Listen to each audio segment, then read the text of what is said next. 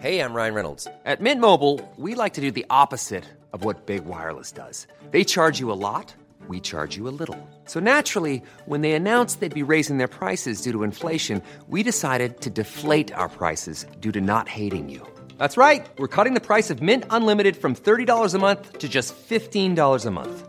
Give it a try at mintmobile.com/switch. $45 up front for 3 months plus taxes and fees. Promo rate for new customers for limited time. Unlimited more than 40 gigabytes per month. Slows full terms at mintmobile.com. Ever catch yourself eating the same flavorless dinner 3 days in a row? Dreaming of something better? Well, HelloFresh is your guilt-free dream come true, baby. It's me, Keke Palmer. Let's wake up those taste buds with hot, juicy pecan-crusted chicken or garlic butter shrimp scampi. Hello Fresh. Stop dreaming of all the delicious possibilities and dig in at HelloFresh.com. Let's get this dinner party started.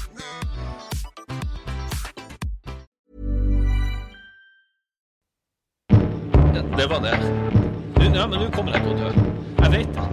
Jeg har hørt, dette er bare noe jeg har lest, og det er ikke jeg som sier dette, men det er kreftfarlig. Akkurat det der er kreftfarlig. Vi kan jo bare google det. Fordi jeg bare kjenner, hvis jeg trykker skikkelig hardt her, så gjør det vondt. Og det har det ikke gjort før. Ikke trykk der. Ok, den føflekken her har ikke vært her før. Den har jeg ikke vært her før. Kan jeg få låne litt annet? Stikker vi så forbanna! Velkommen til en ny episode av Psykodrama fra hypokondrons høyborg, holdt jeg på å si. Jeg sitter her, og du er der, Per. Ja, jeg er her. Ja, alltid like lystig. Yes. Jeg skal, vet du hva, vi har en del vi skal gjennom, så jeg skal gå rett på min uke, så slipper du å ikke spørre. Ok, takk. Siden du er så flink til det. Du, jeg har den siste uken hatt, og det har jeg hatt for første gang på lenge, jeg har hatt et angstanfall, jeg. Oi, ja. Så artig. Eller for podden, men så kjipt for deg. Ja, for oss er det veldig artig. Nei, jeg skulle legge meg, og så begynte jeg å hyperventilere. Fikk ikke pusten ned. Og lå egentlig, og det verste var at jeg var ganske rolig i det, for jeg pleier å bli veldig sånn stresset i hodet mitt. Men jeg var veldig sånn cool, calm and collected på at jeg hadde et angstanfall. Det var liksom, det var mer fysisk enn psykisk, hvis det makes sense. Det var pusten som ikke ville ned, kroppen ville ikke slappe av, men hodet mitt var mer sånn, dette går fint. Det går fint, bare ri det gjennom. Så et rolig, kontrollert angstanfall der, altså. Ja, så det også går an. Det har vært barnehagestart. Det har ikke hatt noe effekt for meg ennå, men jeg tenker som de langsiktige effektene kommer til å være der. Jeg har hatt veldig vondt i halsen, sure oppstøt, og har vært veldig overbevist om at jeg har fått strupekreft. For jeg leste om en tobarnsfar som hadde fått uhelbredelig strupekreft, og har lest meg litt opp, og har skjønt at det er veldig vanskelig å oppdage, og at den sprer seg lett. Og så har jeg også, fordi når, vi har jo gjest i dag, som kommer nå om et par minutter, Jonas. Og sist gang vi prøvde å ha han som gjest, så nevnte han et sånt jævla funky ord på bukspyttkjertelkreft. Men jeg husker ikke det ordet. Så jeg har pankreas... Ja, men jeg har gått rundt og sagt takraskreft. Nå jeg har bare tenkt sånn, takraskreft! Hver gang jeg kjenner bukspyttkjertelen min hopper litt. Ingenting av dette er jo antageligvis sant, men jeg snakker nå rett direkte fra hodet mitt. Jeg har gått fra å være... Kan du ikke snakke fra levra, for det kan være farlig, jeg har hørt. Ja, da kan du få kreft. Du kan få kreft i levra. Bank i bordet. Og jeg har bestemt meg for å begynne å trene igjen. Ja. Jeg har spist masse snop, lagt på meg kilo på kilo. Men så jeg en sånn sak om at alt du kan få ved å være overvektig, så da var det ha det bra sjokolade. Du da? Jo, det har vært ganske greit. Ja. Egentlig. Jeg er litt tilbake. Jeg kjenner at jeg begynner å lete litt etter symptomer og sånn på denne tida, vet du. Men det går jo også hånd i hånd med at jeg har ganske sånn kraftig pollenallergi, så det får jo mye av sånne symptomer som jeg så det var en artikkel nå som heter pollen eller korona, der du kunne sjekke om du hadde pollen eller korona. Ja, jeg kjenner det såpass godt at jeg er egentlig ikke bekymret for det. Men på denne tida i fjor så var det jo ganske heftig med googling. Og da hadde jeg også som pankreaskreft og lungekreft og diverse ting. Men de der tingene har ikke meldt seg. Jeg tror som sagt at den felles dugnaden vi har nå, og den epidemien som skjøller over landet og gjør det ganske trasig for ganske mange, har hjulpet meg en del. Jeg synes det er greit å vite at andre også har det litt kjipt, så da føler jeg meg bedre. Jeg har også lest meg litt opp på at vi her i området, altså det vil si Stavanger, Sandnes og omegn, har vært særdeles flinke. Så det begynte jo ganske kraftig her i Stavanger.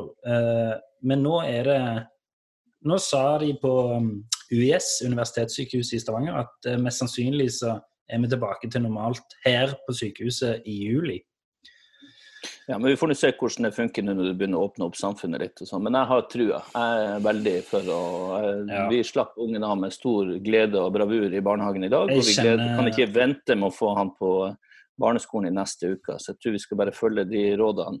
Så lenge vi er symptomfrie og friske, så tror jeg vi må komme i gang. Jeg fikk jo en sånn lang mail fra barnehagen der det står sånn, hvis du har symptomer, så får du ikke lov å levere i barnehagen.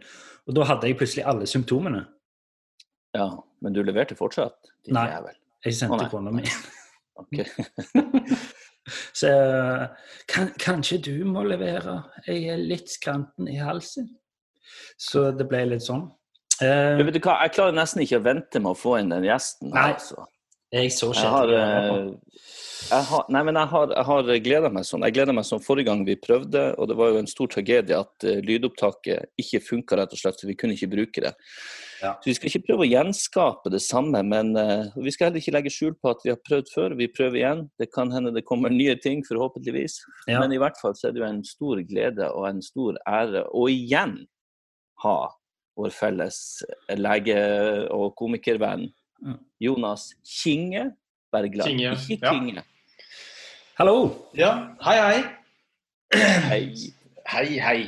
Ja, nei, vi prøver igjen, vi. Ja. Nei, det går bra. Jeg har akkurat vært ute og trent en økt, jogget litt og gjort noen øvelser i et eller annet apparat, med handsker, vel merke. Og så, så det er det, egentlig. Så jeg har da blitt satt i karantene på nytt. Forrige gang jeg var i karantene var det fordi at jeg hadde vært i utlandet, og nå er jeg i karantene fordi at jeg da håndterte noen pasienter som viste seg etterkant å være smittet med korona da. Via en pleier antageligvis. Så da måtte jeg testes, og så måtte jeg i karantene. Du har rett og slett møtt på en koronapasient. Du er en av de få som har sett en.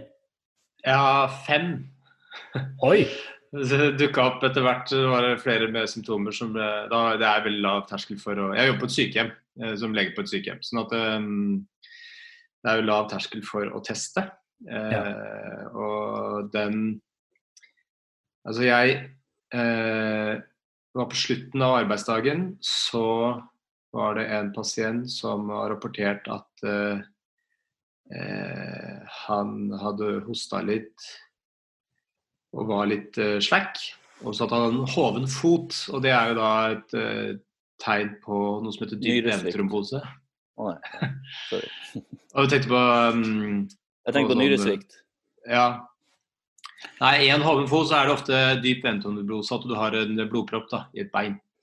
Det kan være litt sånn alvorlig. Stemmer det. Ja. Nå ble jeg plutselig veldig bevisst på min egen fot. Ja, man skal være forsiktig med å si, eller liksom røpe noen symptomer til sånne som dere, som er såpass hypokondriske av dere, men Nei, og så var det veldig mye fram og tilbake med denne pasienten, lyttet på den, han hadde tydelig begynnende lungebetennelse, satt i gang med antibiotikabehandling, tok en vurdering om man skulle ha blodfortynnende på grunn av da den angivelige blodproppen i foten, kom fram til at han ikke skulle ha det, for han nylig har tatt av blodfortynnende på grunn av okkult blødning i tarmen, og så har han liksom fått inn alt dette her i journalen, og skrevet ny medisinliste, og ordnet med kontakt med sykepleieren, og så liksom logget jeg ut av dataen, og så ruslet jeg ut av sykehjemmet, og så gikk jeg 10 meter ut, og så tenkte jeg, korona. Du gjorde det? Helvete. Og så var det inn, logge på, så bare selvfølgelig, han skal ha en koronatest. Og så, og inntil da hadde vi ikke hatt noen tilfeller med koronasmittede på sykehjemmet der hvor jeg jobber. Men går det bra med han nå? Han går det bra med, men det har jo da kommet til 15 stykker som smittet. Altså det fullt fytti helvete. Fullt kaos. Føler du litt at du med i en sånn katastrofefilm? Når du, Ja, litt. For det ser så rart ut å gå inn til en gammel person som sitter der og litt sånn forvirret og ikke skjønner helt, og så må du ta på deg fullt visir og full drakt. Som heldekkende nesten, for å gå inn der da. Så det veldig sånn, ja, det en filmscene. Ja. Men har dere sånne fete plakater om sånn hazardous og keep away og sånne... Utenfor? Ja. Nei, jeg føler at det som hva var det, Møllegata 19, eller hva, en eller annen sånn gate i Oslo under 2. verdenskrig, hvor det var sånn torturkammer i kjelleren. Stemmer. Men ingen visste liksom, det var noen vanlige bygg, mens inne der skjedde det forferdelige ting. Så ikke at det skjer forferdelige ting inne på sykehjemmet, men det ser veldig sånn fredelig og tilforlatelig ut på utsiden, så på innsiden så det totalt kaos i 1 etasje, mens i de 2 andre så det null stress. Det morsomt at du som liksom den som mest skeptisk til konspirasjoner og mot vaksinemotstandere og sånn, egentlig har en sånn konspirasjon. Skjer ingenting her? Skjer ingenting? Ja, vi driver og skjuler et eller annet på innsiden. Men jeg har et spørsmål sånn før vi går inn på at vi så syke, og alle de syke du har møtt, og hvor syke folk Før du kom inn i karantene igjen, så rakk du å gjøre drive-in stand-up? Ja, stemmer det. Det var et nyoppstartet firma som heter Streamy, som lagde et arrangement ute på i Lillestrøm. Hvordan var det? Nei, det var veldig rart, for det 200 biler da, som kjører inn og ser på dette showet. Og de kan jo ikke le ut av vinduene eller noe sånt, så alt jo tuting. Det basert på tuting. Og du føler liksom at tuting høres ikke ut som en hyggelig lyd. Nei, så sånn at høres ut som du.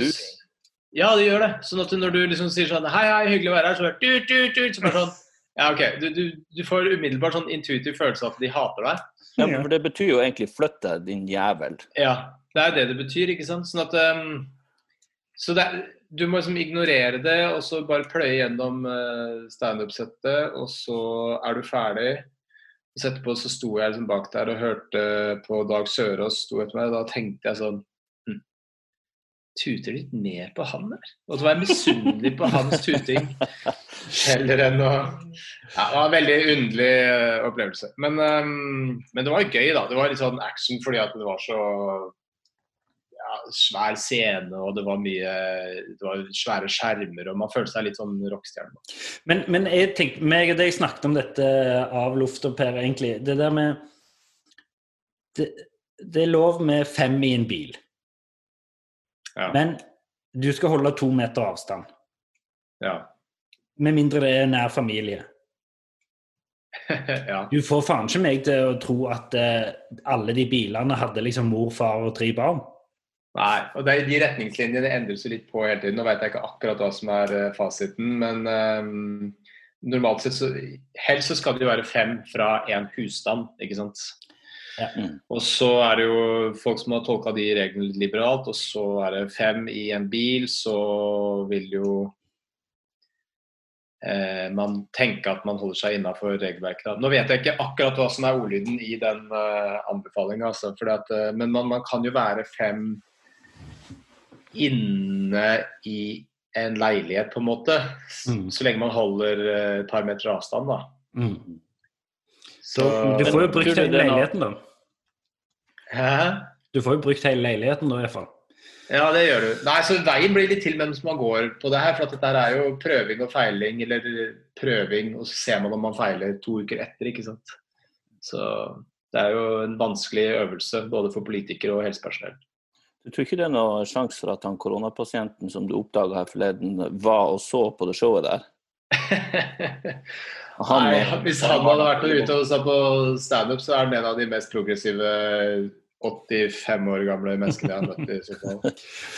Nei, de såpass demente, de på den avdelingen, at de vet ikke så mye om hva som foregår I verden. Ja, men det kunne jo forklare 2 ting eventuelt. Ja. Men du, Jonas, altså vi jo, både jeg og du, han Olek, min polske venn Olek, vi jo et relativt nytt bekjentskap. Ja. Jeg vil fortelle litt om det, for at du var med oss på et slags sånn quizlag. Jeg føler at jeg var limet I det quizlaget der. Du føler alltid at du limet I alt, Per. Ja, men jeg jo stort sett limet I sånn vennegjenger og sånn. Ja. Men I hvert fall, I det her tilfellet da, så hadde vi quiz hver tirsdag med en gjeng med gutta. Så var det litt sånn rullering, og så kom du inn gjennom vår felles venn Nicky Butenschøn. Nicky Butenschøn. Ja, og da så tenkte jeg, for du nevnte sist vi hadde en slags lignende introduksjon med det lydopptaket som gikk I dass, at du var litt overrasket over at etter du har hørt podden vår, for du har ikke tenkt at vi var sånn, fordi at vi har vi vet jo at du lege, så du kan tenke deg hvor jævlig det klødde I symptomfoten. Ja, for altså, vi hadde jo denne quizen ganske jevnlig. Altså, det var jo hver tirsdag da, men det var ikke alle som var der hver gang. Men jeg ble jo ganske godt kjent med dere etter hvert, og det var jo veldig hyggelig, og det var jo sånn, det var en skikkelig fin pause I hverdagen.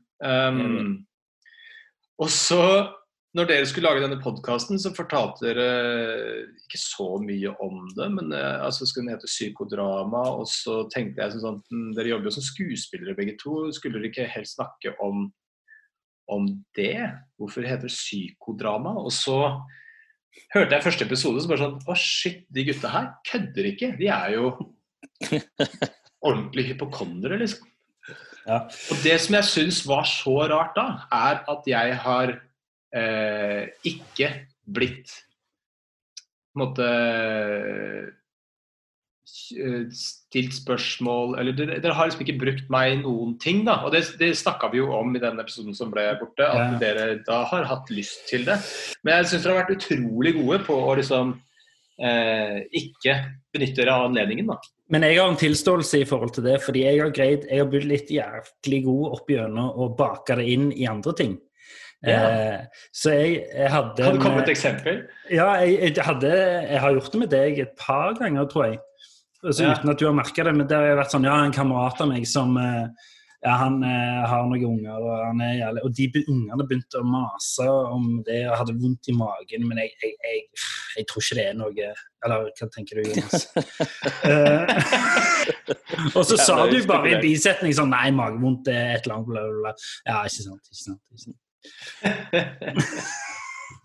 så det jo sånn, jeg føler jo jeg blitt så god på å google at jeg trenger nesten ikke å spørre noen lenger, men jeg vet jo også innerst inne at den googlingen ikke bra, for jeg finner jo alltid det verste svaret på alt, uansett hva jeg googler meg frem til. Og for å bare fortelle hvor idiotisk jeg kan være da, I fjor på denne tiden fortalte jeg at jeg trodde jeg hadde sånn pankraskreft, for det plutselig gikk opp for meg at det var det farligste jeg kunne ha. Og det var så stresset en dag jeg kjørte ungene på skolen og I barnehagen midt I rushen, at jeg begynte å google mens jeg kjørte sannsynligheten for å dø hvis at man hadde pankraskreft, som jeg var helt sikker på at jeg hadde. Og da tenkte jeg med meg selv mens jeg satt og googlet. at det her jo galskap. Det jo 1 million ganger farligere det du gjør nå, enn å bare skjønne at det ikke det du har. Men sånn kan altså hjernen fungere. Og heldigvis på de quizene så var det ikke lov å google, så du kunne ikke sette med telefonen. Så for meg var det et herlig fristed. Ja, det var jo et fristed sånn sett. Ja. Men dere var jo veldig gode på å ikke snakke om helse og sånn. Det var jo veldig sånn lett og fin stemning rundt der, alltid. Men det handler jo litt om at jeg tror jeg snakker for oss begge, at vi synes du var en ganske kul fyr, at vi hadde ikke lyst til å vise våre sanne farger med en gang. Ja, det gøy.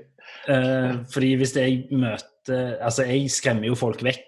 Jeg har jo, de eldste kameratene mine jo så lei av å snakke med meg, fordi jeg ble så trygge på dem at jeg begynte å bruke dem som sånn sjekking og sånn.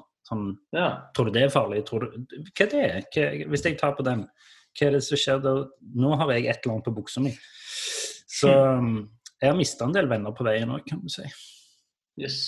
Ja, det jo, men altså det jo det med hypokondri. Jeg har jo jobbet som fastlege i 6-7 år, og de pasientene som hypokondre har jo, altså de har det jo veldig vanskelig, fordi at de blir jo like redde som en person som har en reell mistanke om en alvorlig sykdom.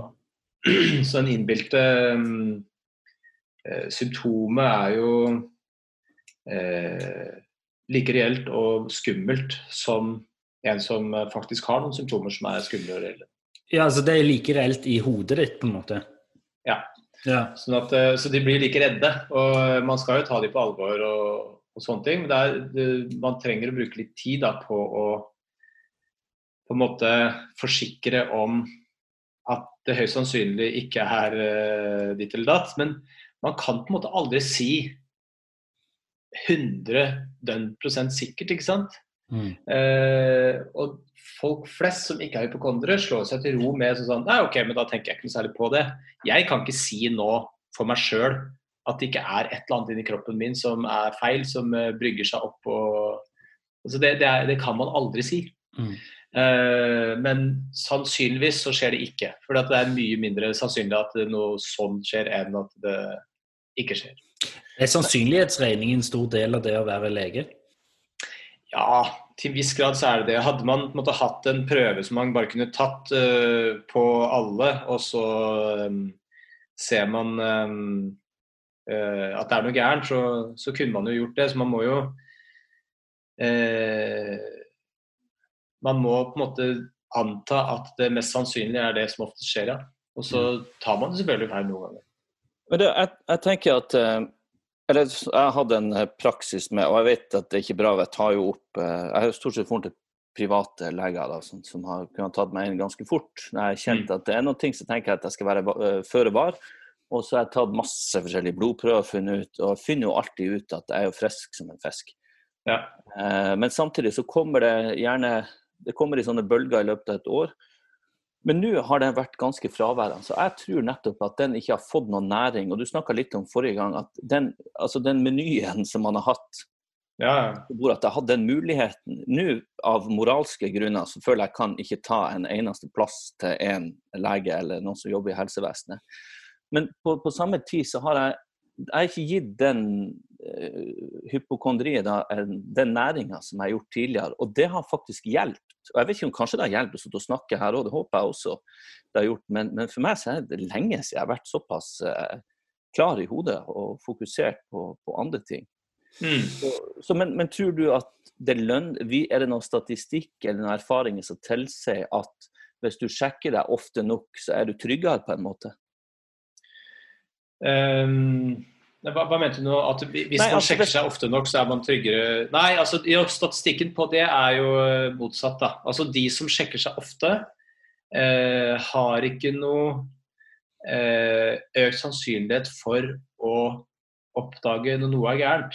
Nei, ikke sant. Sånn at de som bare går til legen når de måtte føle seg dårlige, eller det kommer et helt tydelig symptom, de har samme forventet suksessrate på å bli behandlet av en alvorlig sykdom, da, som de som sjekker seg veldig ofte. Så statistikken viser at det ikke lønner seg å dra til legen ofte. Men altså, det gjør det ikke noe dårligere heller, men du utsatt for veldig mye mer unødvendig stress da. Ja. Og du bruker masse pesos på det. Ja, du bruker mye penger, og du bruker ressursene og tiden til legen og sånne ting. Så det du beskriver her da, Per, jo at når du har hatt muligheten til det, og det har på en måte samfunnsmessig greit at man går til legen ubegrenset og sjekker ting og sånne ting, så benytter du deg av den muligheten. Så blir det en sånn selvforsterkende effekt at når du har anledning til det, så gjør du det. Men så dempes litt på anledning og på en måte det sosiale aksepten for det går litt ned, så kan du fint velge det bort, og så har du det like bra. Så det sier jo veldig mye om hvor mye det bare sitter i hodet da, og ikke i kroppen. Men Per, vil du ikke tro at jo oftere du sjekker deg, jo hyppigere kommer du til å sjekke deg i fremtiden? Altså... Jo, jeg tror det, men for meg så har det vært min medisin når jeg har fått avkreftet de tingene som jeg har fått fullstendig oppheng på. Sånn, jeg har virkelig trodd at jeg hadde lungekreft. Det skjønner jeg, men det nok en bjørnetjeneste, tror du ikke det? Fordi... Jo, men det jeg hører nå, jeg synes det veldig greit å høre, og jeg får jo også bekreftet mine tanker rundt det her nå, at siden den menyen var borte fra bordet, så når jeg ikke har de valgmulighetene lenger, så hjelper det. Men det blir ikke verre i hvert fall. Men hvorfor skulle du ha lungekreft? Du storrøyker, for eksempel? Nei, ikke nå. Men jeg røyka i mange år, men det har jeg sluttet med for noen år siden. Ja. Så jeg tror at det har reparert seg, og jeg jo sunn og frisk i den forstand. Spiser sunt og trener godt, men så har jeg jo en sånn blanding. Jeg prøver alltid å finne en slags balanse. Eller jeg har lyst til å være både bohem og bodybuilder på samme tid. Veldig vanskelig. For at jeg liker å sitte og drikke vin på kveldene, så liker jeg å trene på morgenen. Ja. Men det lar seg ikke bestandig gjøre, sånn at jeg er alltid sånn midt imellom alt. Jeg tror jeg sånn tverrsnittet av ikke veldig god form, ikke veldig dårlig form, ikke sunn, ikke usunn. Du vil være en sexy kunstner. Ja, ikke sant? Det ikke bare skal jeg fortelle. Men det farlig forresten å trene dagen etter man har drukket? Nei, på ingen måte. Nei da, det har ingenting å si. Så det bare litt ubehagelig. Ja. Men ikke farlig. Yes. Men når jeg går til legen som den ihuga hypokonderen jeg så sier jeg jo alt på en gang. Fordi nå tenker jeg, ok, this is my time, I'm gonna get my money's worth. Så jeg sier jo sånn, ja, jeg har vondt i halsen, brystet, kne, og jeg svetter litt ekstra mye, jeg får ikke sove, og avføringen min ser sånn ut. Det sånn at du tenker når hypokondere kommer inn, at du greier å kåle det med en gang? Litt sånn radar? Ja, altså man på en måte sliter mye med de samme tingene, men litt på hver sin måte. Og det som kjennetegner jo en veldig høy grad av engstelse. At man nesten ikke tør å fortelle symptomene, for du redd for å få svaret. Ja. Og det gjerne sjeldne ting. Altså, spør om ting som veldig sånn uvanlige, som har veldig spesifikke, litt vage, altså sånn, litt sære symptomer da. Ja. Du hører at de har googlet? Ja, man hører at de har googlet, og tenker sånn, der ja, nå har jeg bare 20 dager igjen på en måte. Og det litt sånn innsats å prøve å berolige rundt det der. Men man skal ta alle på alvor da, men også prøve å forklare at man kan ikke på en måte dekke for alt hele tiden. Hender det at du henviser de ganske kjapt til en psykolog for eksempel, hvis du skjønner at det stikker litt dypere? Nei, ikke så stor grad. Altså, det en annen diskusjon da, men psykolog, å henvise folk til psykolog i Oslo går ganske sakte. Altså det tar lang tid før man får time og sånn. Og da kan man være død av de symptomene for lenge siden. Nei, så da jeg henviser ikke i så stor grad. Jeg tar dem heller tilbake til en time, og så følger vi litt med på utviklingen, og så snakker vi litt gjennom symptomene og hvordan ting går da. Det har jo en effekt. Men sånn så, jeg går jo på Zoloft. Er det en sånn ting du kan gjøre? Kan du skrive ut Zoloft på bakgrunn av dette, mener du angst, liksom, i stedet for en konkret... Ja, jeg kan det. Zoloft ikke en medisin som jeg har noe bred erfaring med å bruke, så det de gangene jeg har brukt det, det mer for å fornye resepter som allerede ligger der.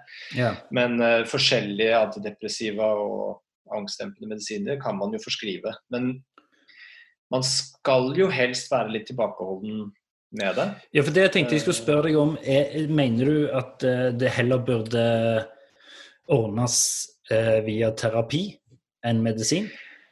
Altså, SSRI da, som disse medisinene kalles, selektive serotonin-reopptaksinhibitorer. Det jeg egentlig skulle si.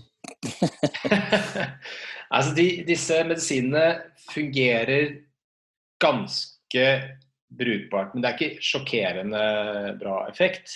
Så man tenker jo at placeboeffekten, altså bare den innbilte effekten, vel så god som den faktiske virkningen av å da hemme gjenopptak av serotonin da, i hjernen. Men det ganske tydelig sammenheng mellom å bruke sånne SSRI-preparater sammen med samtaleterapi. Ja. Så SSRI alene funker ikke så bra. Samtaleterapi alene funker ok. Begge deler til sammen funker mye bedre. Sånn at hvis du dropper å gå til psykolog fordi du går på SSRI,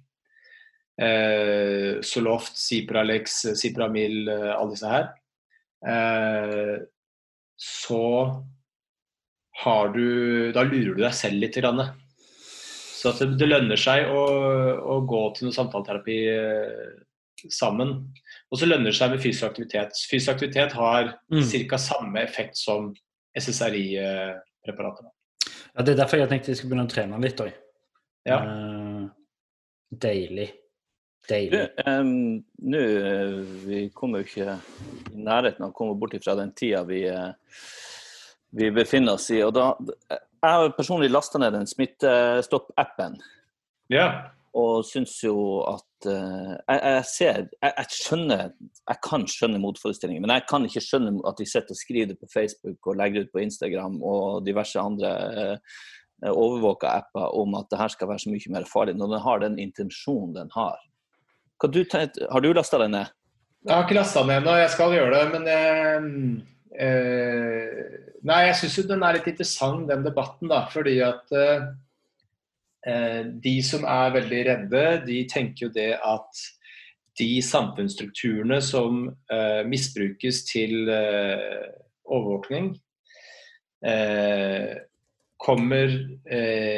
jeg argumenterer med at de kommer inn med gode intensjoner, og så blir brukt til noe annet etter hvert, som tiden endrer seg og sånne ting. Det ganske paranoid. Ja, det jo litt paranoid, men og deler av det jo i og for seg det jo eksempler på sånne historier, ikke sant? Etter 9/11 så implementerte de overvåkningssystemer som de ikke tok bort etter at trusselen var borte, for eksempel, i USA. Ja, ikke sant. Og vi ser det jo i høyeste grad i kommunistiske land som Kina og Russland og sånn, der det kommet for å bli. Og altså, vi har jo opplevd det her, ikke vi da, men etter krigen i Norge og Arbeiderpartiet og avlytninger og paranoiaen i den kalde krigen, så det kanskje ligger litt igjen der. Men jeg synes i hvert fall at for meg så det overraskende mye motstand mot en app som i bunn og grunn skal sørge for at andre holder seg frisk, og du selv ikke minst kan kartlegge det her på en moderne måte. Ja, nei, jeg skal nok laste den inn. Det jeg synes på en måte svakheten ved systemet at de lasterne de som antageligvis oppfører seg bra uansett, mens de som ikke vil ha den ja, ikke sant? Allerede litt sånn og så det også en annen ting som dette med skam, altså hvor ærlig du overfor appen hvis du har forbrutt deg på reglene. Altså hvis du på en forsamling da, som flere enn 5 personer og de drikker og de sitter litt tett, legger du det inn i appen da, eller dropper du det fordi du skammer deg litt for at du var i den situasjonen? Sånne ting jo en svakhet til systemet da. Ikke sant. Ja, men du, også hvis vi nå får korona. Hvis jeg får korona, Olek og Trude 10 år yngre enn meg. Du jo praktisk talt i risikogruppen du, Per. Ja, jeg ikke det. Ja. I hvert fall med de symptomene jeg tror jeg har nå da. Ja. Men hva du vil gjette? For nå, jeg synes jeg leser så mye om de som har hatt kraftige symptomer. Det blir nevnt i bisetninger noen har. Jeg vet ikke om det for å skremme på en fornuftig måte, sånn at man holder seg unna. Men jeg vil jo ikke ha den skiten. Jeg tror ikke jeg kommer til å dø av det. Det ikke det jeg sier. Men jeg vil ikke ha den dritten.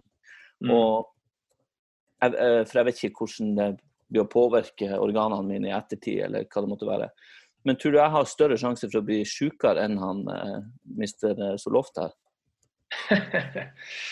Nei, altså, du har jo, statistisk sett så har du bitte liten mer økt sjanse fordi du eldre. Men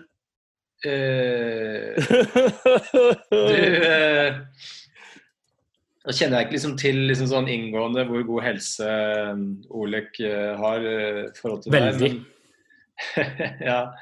Nei, altså du sier jo at du har røyka tidligere. Når sluttet du med det? Hvor gammel var du? Nei, jeg sluttet for et par år siden. Nå jo 43 snart om en uke. Ja. Har du bursdag om en uke? Ja. Hva du sa, Jonas? Nei, så det sånne faktorer da, som teller litt. Altså hvis man har røyket over lang tid og litt opp i 30-åra, så kan man ha noe effekt på lungene som setter deg litt høyere risiko da, for eksempel. Men det det som litt sånn rart med korona at stort sett så det veldig milde symptomer, mens hos noen så det sjokkerende kraftige symptomer, og så det litt sånn bingo på at det også kan komme kraftige symptomer hos folk som unge og friske fra før. Sånn at den veldig uforutsigbar da, men med lavgradig, altså det få, men noen. Men jeg har hørt at det, og jeg vet ikke, dette kommer på ingen som helst måte fra lært personell, men at det at helt friske unge folk uten underliggende sykdom kan bli syke, kan de det? Ja, kan det. Altså alvorlig syke? Ja. Så Fuck. Men det kan du jo av veldig mange andre ting også. Det bare at nå dette noe som rundt omkring da, og smitter litt. Veldig populært. Men, nei, altså, for min del da, jeg jo 42. Ja.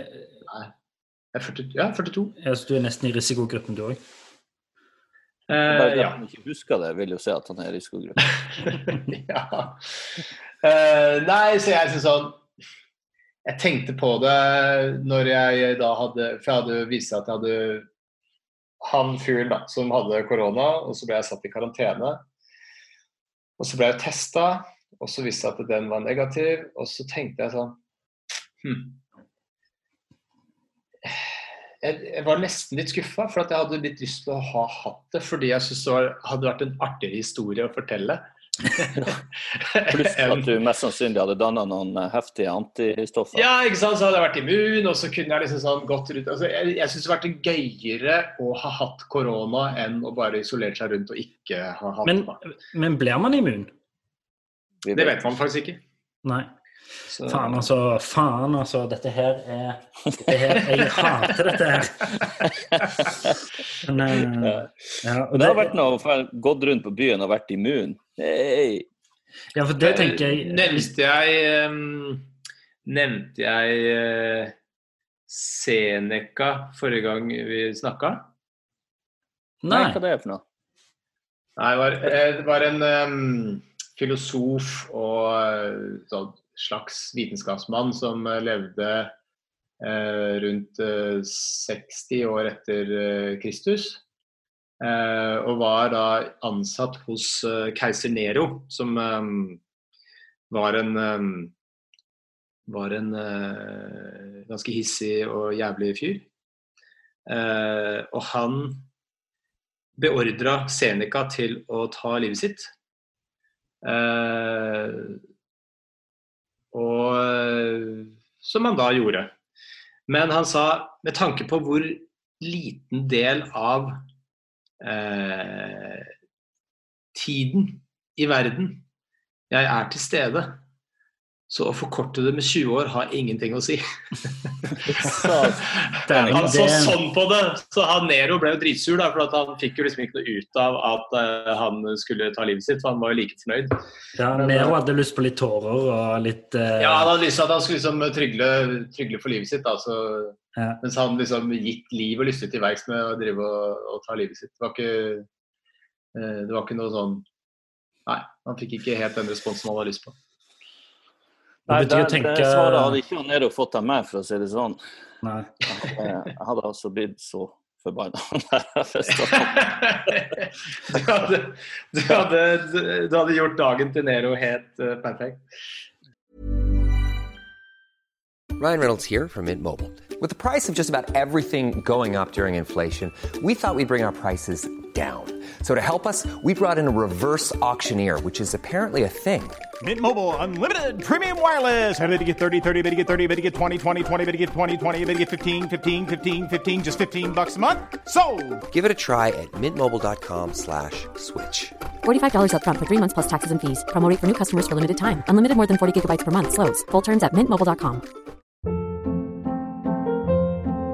Hold up. What was that? Boring. No flavor. That was as bad as those leftovers you ate all week. Keke Palmer here, and it's time to say hello to something fresh and guilt-free. Hello Fresh. Jazz up dinner with pecan-crusted chicken or garlic butter shrimp scampi. Now that's music to my mouth. Hello Fresh. Let's get this dinner party started. Discover all the delicious possibilities at hellofresh.com. Planning for your next trip? Elevate your travel style with Quince. Quince has all the jet-setting essentials you'll want for your next getaway, like European linen, premium luggage options, buttery soft Italian leather bags, and so much more. And is all priced at 50 to 80% less than similar brands. Plus, Quince only works with factories that use safe and ethical manufacturing practices. Pack your bags with high-quality essentials you'll be wearing for vacations to come with Quince. Go to quince.com/pack for free shipping and 365-day returns. Vi har blitt kontaktet av lydbokappen BookBeat. Hører du på lydbøker, Olek? Nei, alt for lite. Ja, da har du en fantastisk mulighet til å begynne med akkurat det. Føre. BookBeat er en lydbokapp med over 900 000 bøker tilgjengelig for streaming. Si ei bok du kunne tenke deg å lytte til. Ja, da må jeg prøve å være litt patriotisk da, og si Lungefløyteprøven av Tore Renberg. Det er et kjempegodt valg. Du vet at jeg kjenner han, Tore? Wow. Han leste inn replikkene mine for meg til Lykkeland. Du vet at jeg spilte Yngve i Mannen som elsket Yngve, som han skrev? Ja, jeg vet det. Uansett, han har en fantastisk deilig stemme. Og det er han som leser inn sine egne bøker. Tenk å ha han på øret nå i timesvis ute i sola, i stedet for å sitte med trynet ned i masse papir, og ikke blir du brun heller. Og Lungefløyteprøven har fått fantastiske kritikker over hele linja, og den kan du høre på BookBeat nå. Hvorfor vil du høre på akkurat den boka? Nei, fordi jeg elsker mannen som har skrevet Mannen som elsker Yngve, som jeg har spilt, sa jeg det? Ja, og hva er det boka handler om? Nei, boka handler om det er et forsvar for en ung kvinne som er mistenkt for å ha gjort noe ganske dystert. Gå inn på bookbeat.no/psykodrama45 og få en gratis prøveperiode i 45 dager. Deretter abonnement fra kun 79 per måned. Det er mindre enn 2 kaffe latte i måneden. Ja, det er det. Jeg kjenner, det jeg hadde lyst til, som vi snakket om litt sist, du var inne på den menyen. At det at Per kan gå og sjekke seg hos lege av menyen. Der skilles jo meg og Per litt, fordi min meny jo inne i hodet mitt, og fiktiv, og kan oppstå i hvilken som helst form. Og sånn sett så kan du si at dette karantenelivet har jo på mange måter forverret egentlig min... Alt jeg gjør har en slags effekt på livet mitt og de nærmeste. Så jeg har begynt å snuse igjen. Hver gang, og jeg elsker det. Det min andre kjærlighet i livet. Men hver gang jeg tar en snus, så tenker jeg at jeg et skritt nærmere kreften. Så men bare fordi det godt, så tenker jeg ok, men det må jo... Skjønner du, jeg i en slags sånn dualitet om at det sånn, ja, men jeg må få lov, men jeg dreper meg selv, burde jeg egentlig... Men da kan du egentlig tenke at da kan du ikke gjøre noen ting i hele verden, da. Nei, altså, snus jo... Det har jo en form for risiko, det har det jo, men det jo ikke like ille som røyking, for eksempel. Så det jo på en måte rart da, å utsette seg for en ting som kanskje litt farlig når man hypokondrisk anlagt. For hvis man hypokonder, så burde man jo teoretisk sett leve ganske sunt. Men det snakket vi jo litt om sist, for at du fikk jo da du fikk i oppgave av Per om å du slikket på et eller annet, eller noe sånt? Ja, han sa oppi vasken, for at han var redd for det var noen sånn oljefarger i vasken her, så måtte han dra fingeren over og så slikke på det. Det gjorde han. Elegant. Det gikk veldig bra, så hadde meg og min kone sex etterpå, for hun syntes jeg var så flink. Ja, ikke sant. Så var jo da mitt råd å gjøre en sånn ting hver dag, som høres hardt ut, men etter hvert så vil jo på en måte ditt alarmberedskapssystem, ditt liksom instinktive alarmberedskapssystem blir jo liksom numment av at det skjer forferdelige ting hver dag. Fordi at for deg og din beredskap i kroppen din, så det en ting å liksom, du føler deg trua på livet, nesten. Så beredskapen der skyter i været, og så etter hvert så trøtter du den litt ut, for at du lærer den opp til at det var jo ikke så farlig. Så du har på en måte en krig mellom fornuften og instinktene dine da. Så du må dempe reaksjonen til instinktene, og da var jo tipset mitt å gjøre en sånn ting hver dag. Men jeg tenker jo det at du går jo an å kompensere da, for snusing eller de usunne tingene med å på en måte lage deg et treningsprogram med et eller annet mål som realistisk, altså enten antall push-ups eller et eller annet som på en måte veldig sånn innen rekkevidde og målbart. 1000 kanskje. Ja, ikke sant? 1000 push-ups i en vending, bare sånn for å få selvtilliten en boost første gang du prøver. Nei, også gjøre sånne ting som vi snakket om da, det der å ta fingeren ned og så slikke på eksponeringsterapi. Men også jeg var ute og renset bassenget her i dag. Jeg har basseng. Sa jeg det? Jeg har basseng? Jeg har i hvert fall basseng. Men du slapp en sånn poolboy oppi. Du har ikke stått og renset bassenget. Du har en sånn maskin så du slapper oppi. Jo, men tidligere så har jeg ikke turt å ta i den maskinen uten å dusje etterpå nesten. Men det gjorde jeg i går da. Så nå har jeg det jeg vil tro mygg og sopp over hele meg. Men i dag skal jeg grille, for i dag det så fint vær. Og den har jo ikke blitt brukt, den grillen, på et halvt år. Og der var det litt sånn mygg og sånt på... Men jeg skal likevel grille i dag. Og tror du eller ei, det en kjempeseier for meg. Ja, så bra. Du kan jo vaske det. Jeg skal jo vaske den først da, selvfølgelig. Det på en måte en kamp mellom fornuft og følelser det her, ikke sant? Og du vet jo kanskje at det bor mer bakterier på og inni deg enn det antall celler i kroppen din. Så du som person et samarbeid mellom bakterier og sopp som bor på huden din, og bakterier inni tarmen din, og dine egne celler som skaper en form for balanse som holder dårlige bakterier og virus ute. Æsj, fy faen, Olek, fy faen. Og så at man må vite litt om hvor lite farlig og det liksom å bombardere systemet da, med det som ditt følelsesliv anser som en kjemperisiko, men fornuften din utifra det du egentlig vet og klarer å tilegne deg kunnskap sier greit da. Så hvis jeg sier at du skal slikke på alle døråtak til huset en gang om dagen, så føles jo det helt sykt ut for deg kanskje. Men jeg vet som lege at det helt trygt. Det ikke noe farlig. Det noe du gjør hjemme, Jonas? Jeg vil ikke snakke om det, men... Yes, da var det en ny dag. Hvor du døra? Sist gang, og du har jo nevnt han ene filosofen som utfordret Nero. Ja. Sist så ga du meg en oppgave, og da var du innom vår egen kjære Arne Næss senior. Ja. Husker du hva det var for noen ting? For det har jeg veldig lyst til at du skulle prøve å gjenta til en viss grad. Ja, jeg har jo et temperamentsproblem som veldig hissig, kan du si. Ja.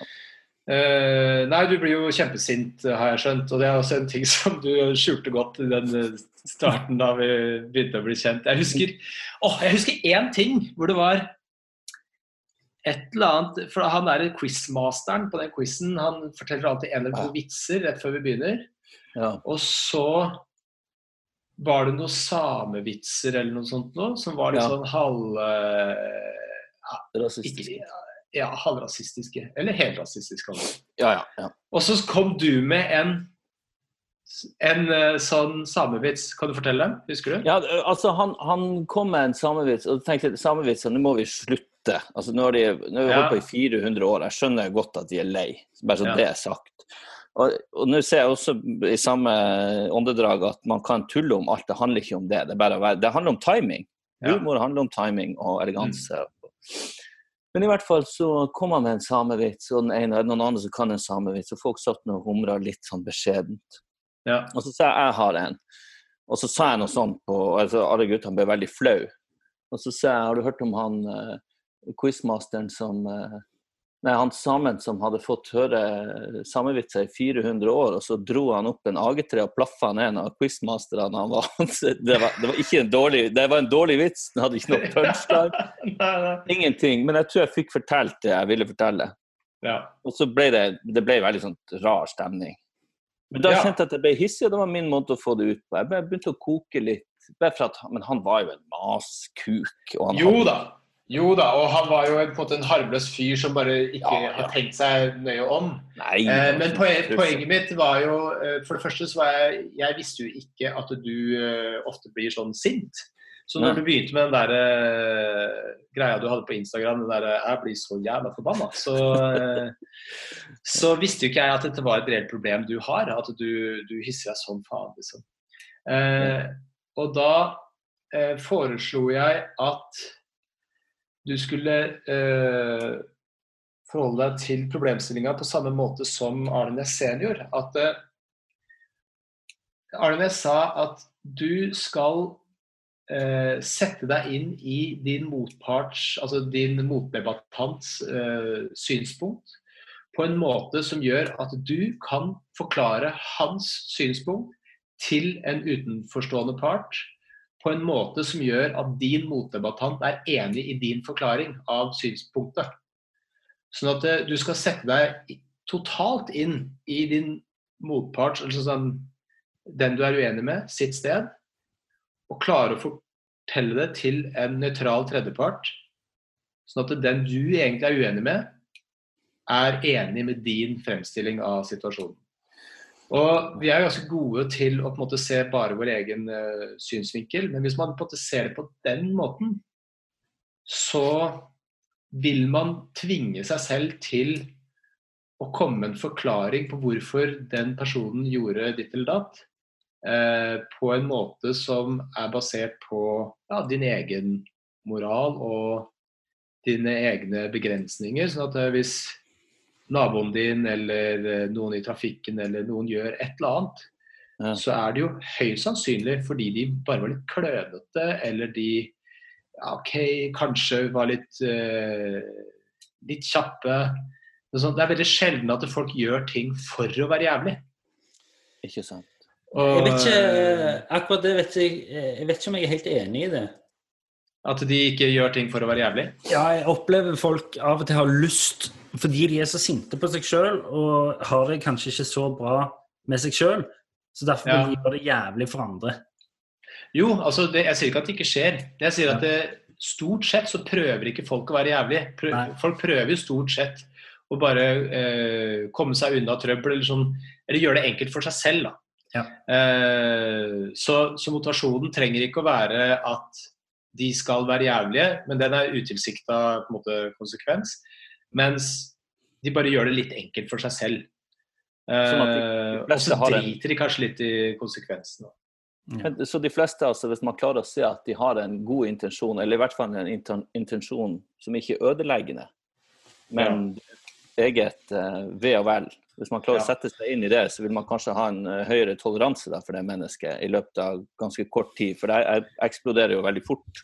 Nei, altså, men det må jo være sånn, ok, nå skal jeg prøve å tenke meg om hvorfor gjorde den eller den det eller det, og hva min første forklaring, og hva den sannsynlige forklaringen? Hva tror jeg faktisk, og hvilken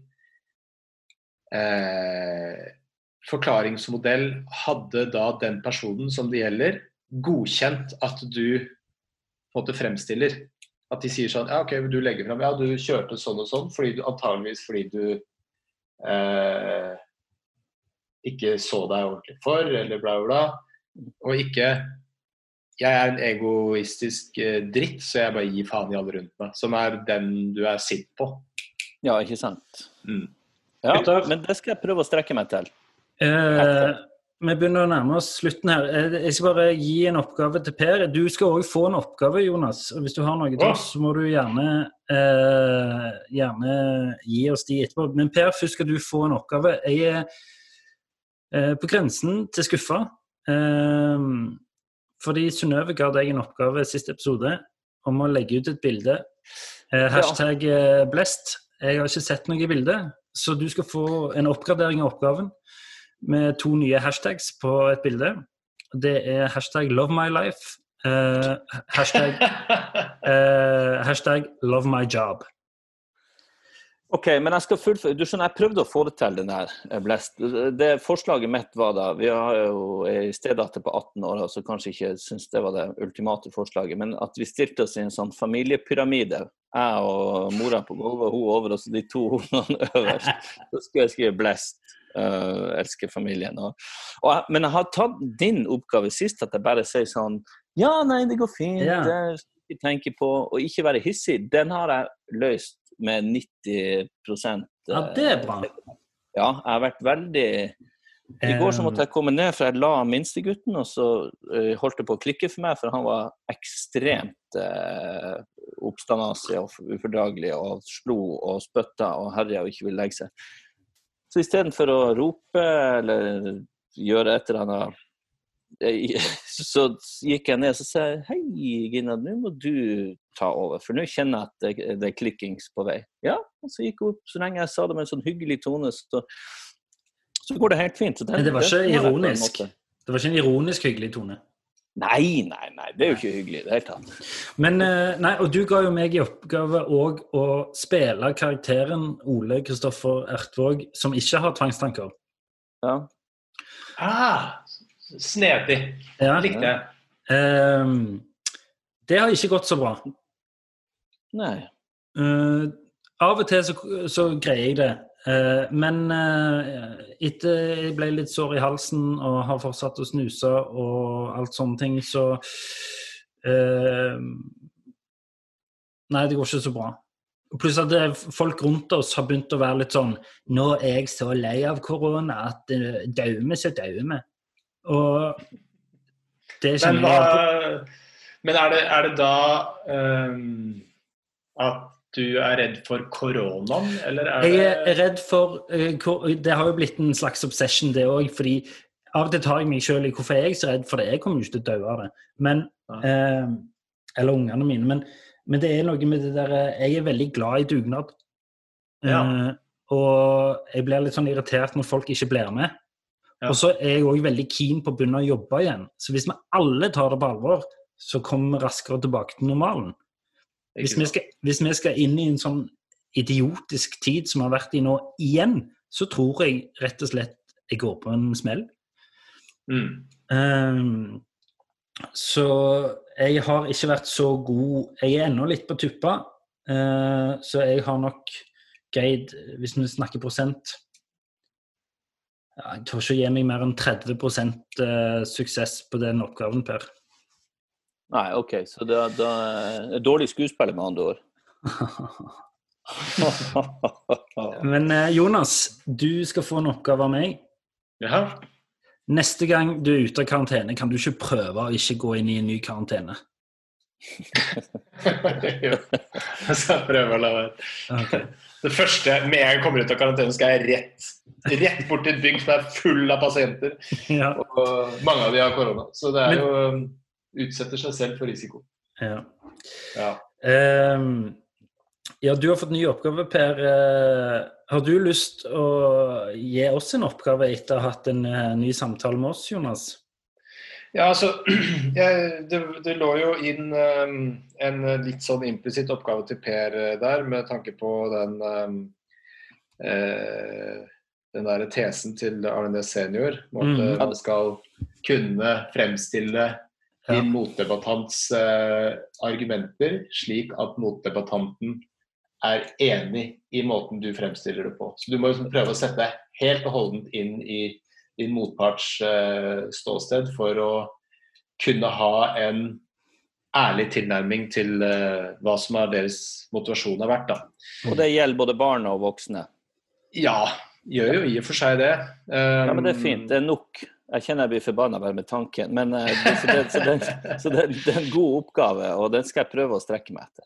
Ja, mens for deg, Oleg, så det jo det samme som vi snakket om sist, altså eksponering, ikke sant? Ja.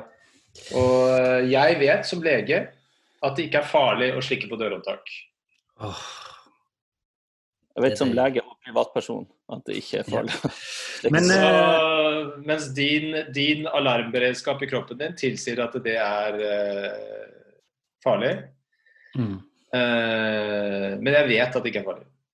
Og du vet det også med liksom, fornuften din, at du antageligvis ikke dør av det. Du ser hvor mye rart barn for eksempel putter i kjeften sin uten at det går noe dårlig. Så du må på en måte du må bombardere ditt emosjonelle senter.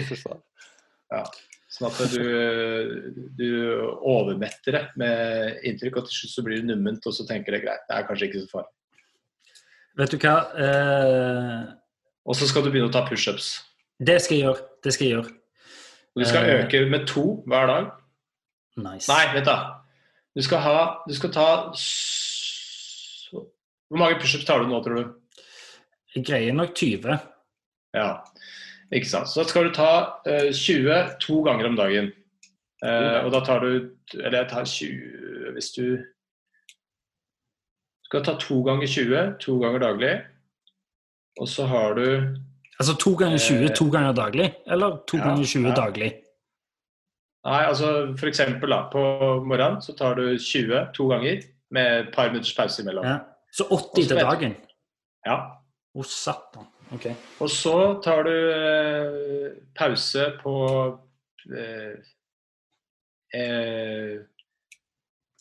en av dagene, altså lørdag eller søndag, eller kanskje begge. Og så når du begynner på mandag, så tar du 22. 2 ganger daglig. Ok, greit. Nå føler jeg fikk... Nei, ikke mer nå, faen altså. Jeg har jo ikke den oppgave. Nei, men jeg har jo 7 allerede. Okay. Ja, men det her er en del i samme gata, så kan du liksom gå og slenge på. Når jeg trener, når jeg skal trene opp det kneet mitt, så tar jeg jo push-ups og trener litt skulder og litt sånn forskjellig også. Så det er innenfor samme greiene. Og du sitter og tenker drit om hver eneste snuspose du tar. Og det husker jeg var et sånt triks for å røyke mindre, at jeg hoppet over annenhver røyken.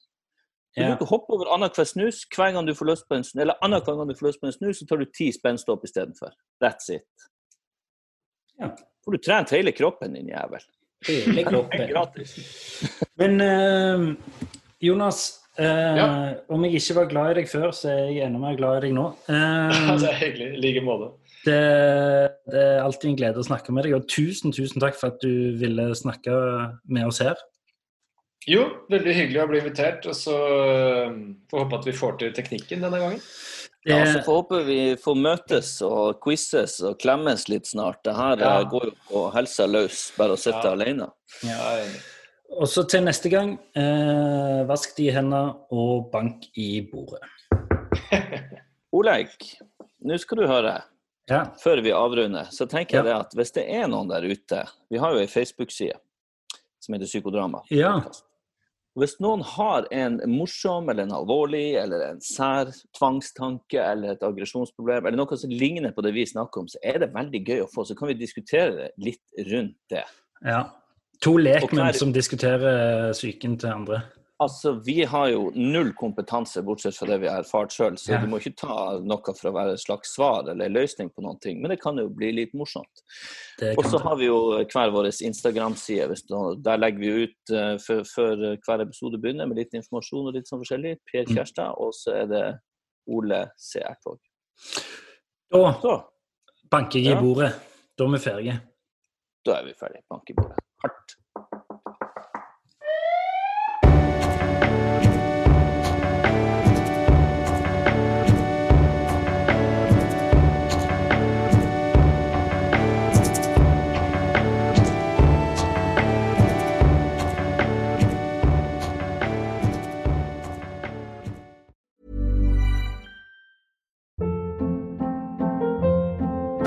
Hold up. What was that? Boring. No flavor. That was as bad as those leftovers you ate all week. Keke Palmer here, and it's time to say hello to something fresh and guilt-free. Hello Fresh. Jazz up dinner with pecan-crusted chicken or garlic butter shrimp scampi. Now that's music to my mouth. Hello Fresh. Let's get this dinner party started. Discover all the delicious possibilities at hellofresh.com.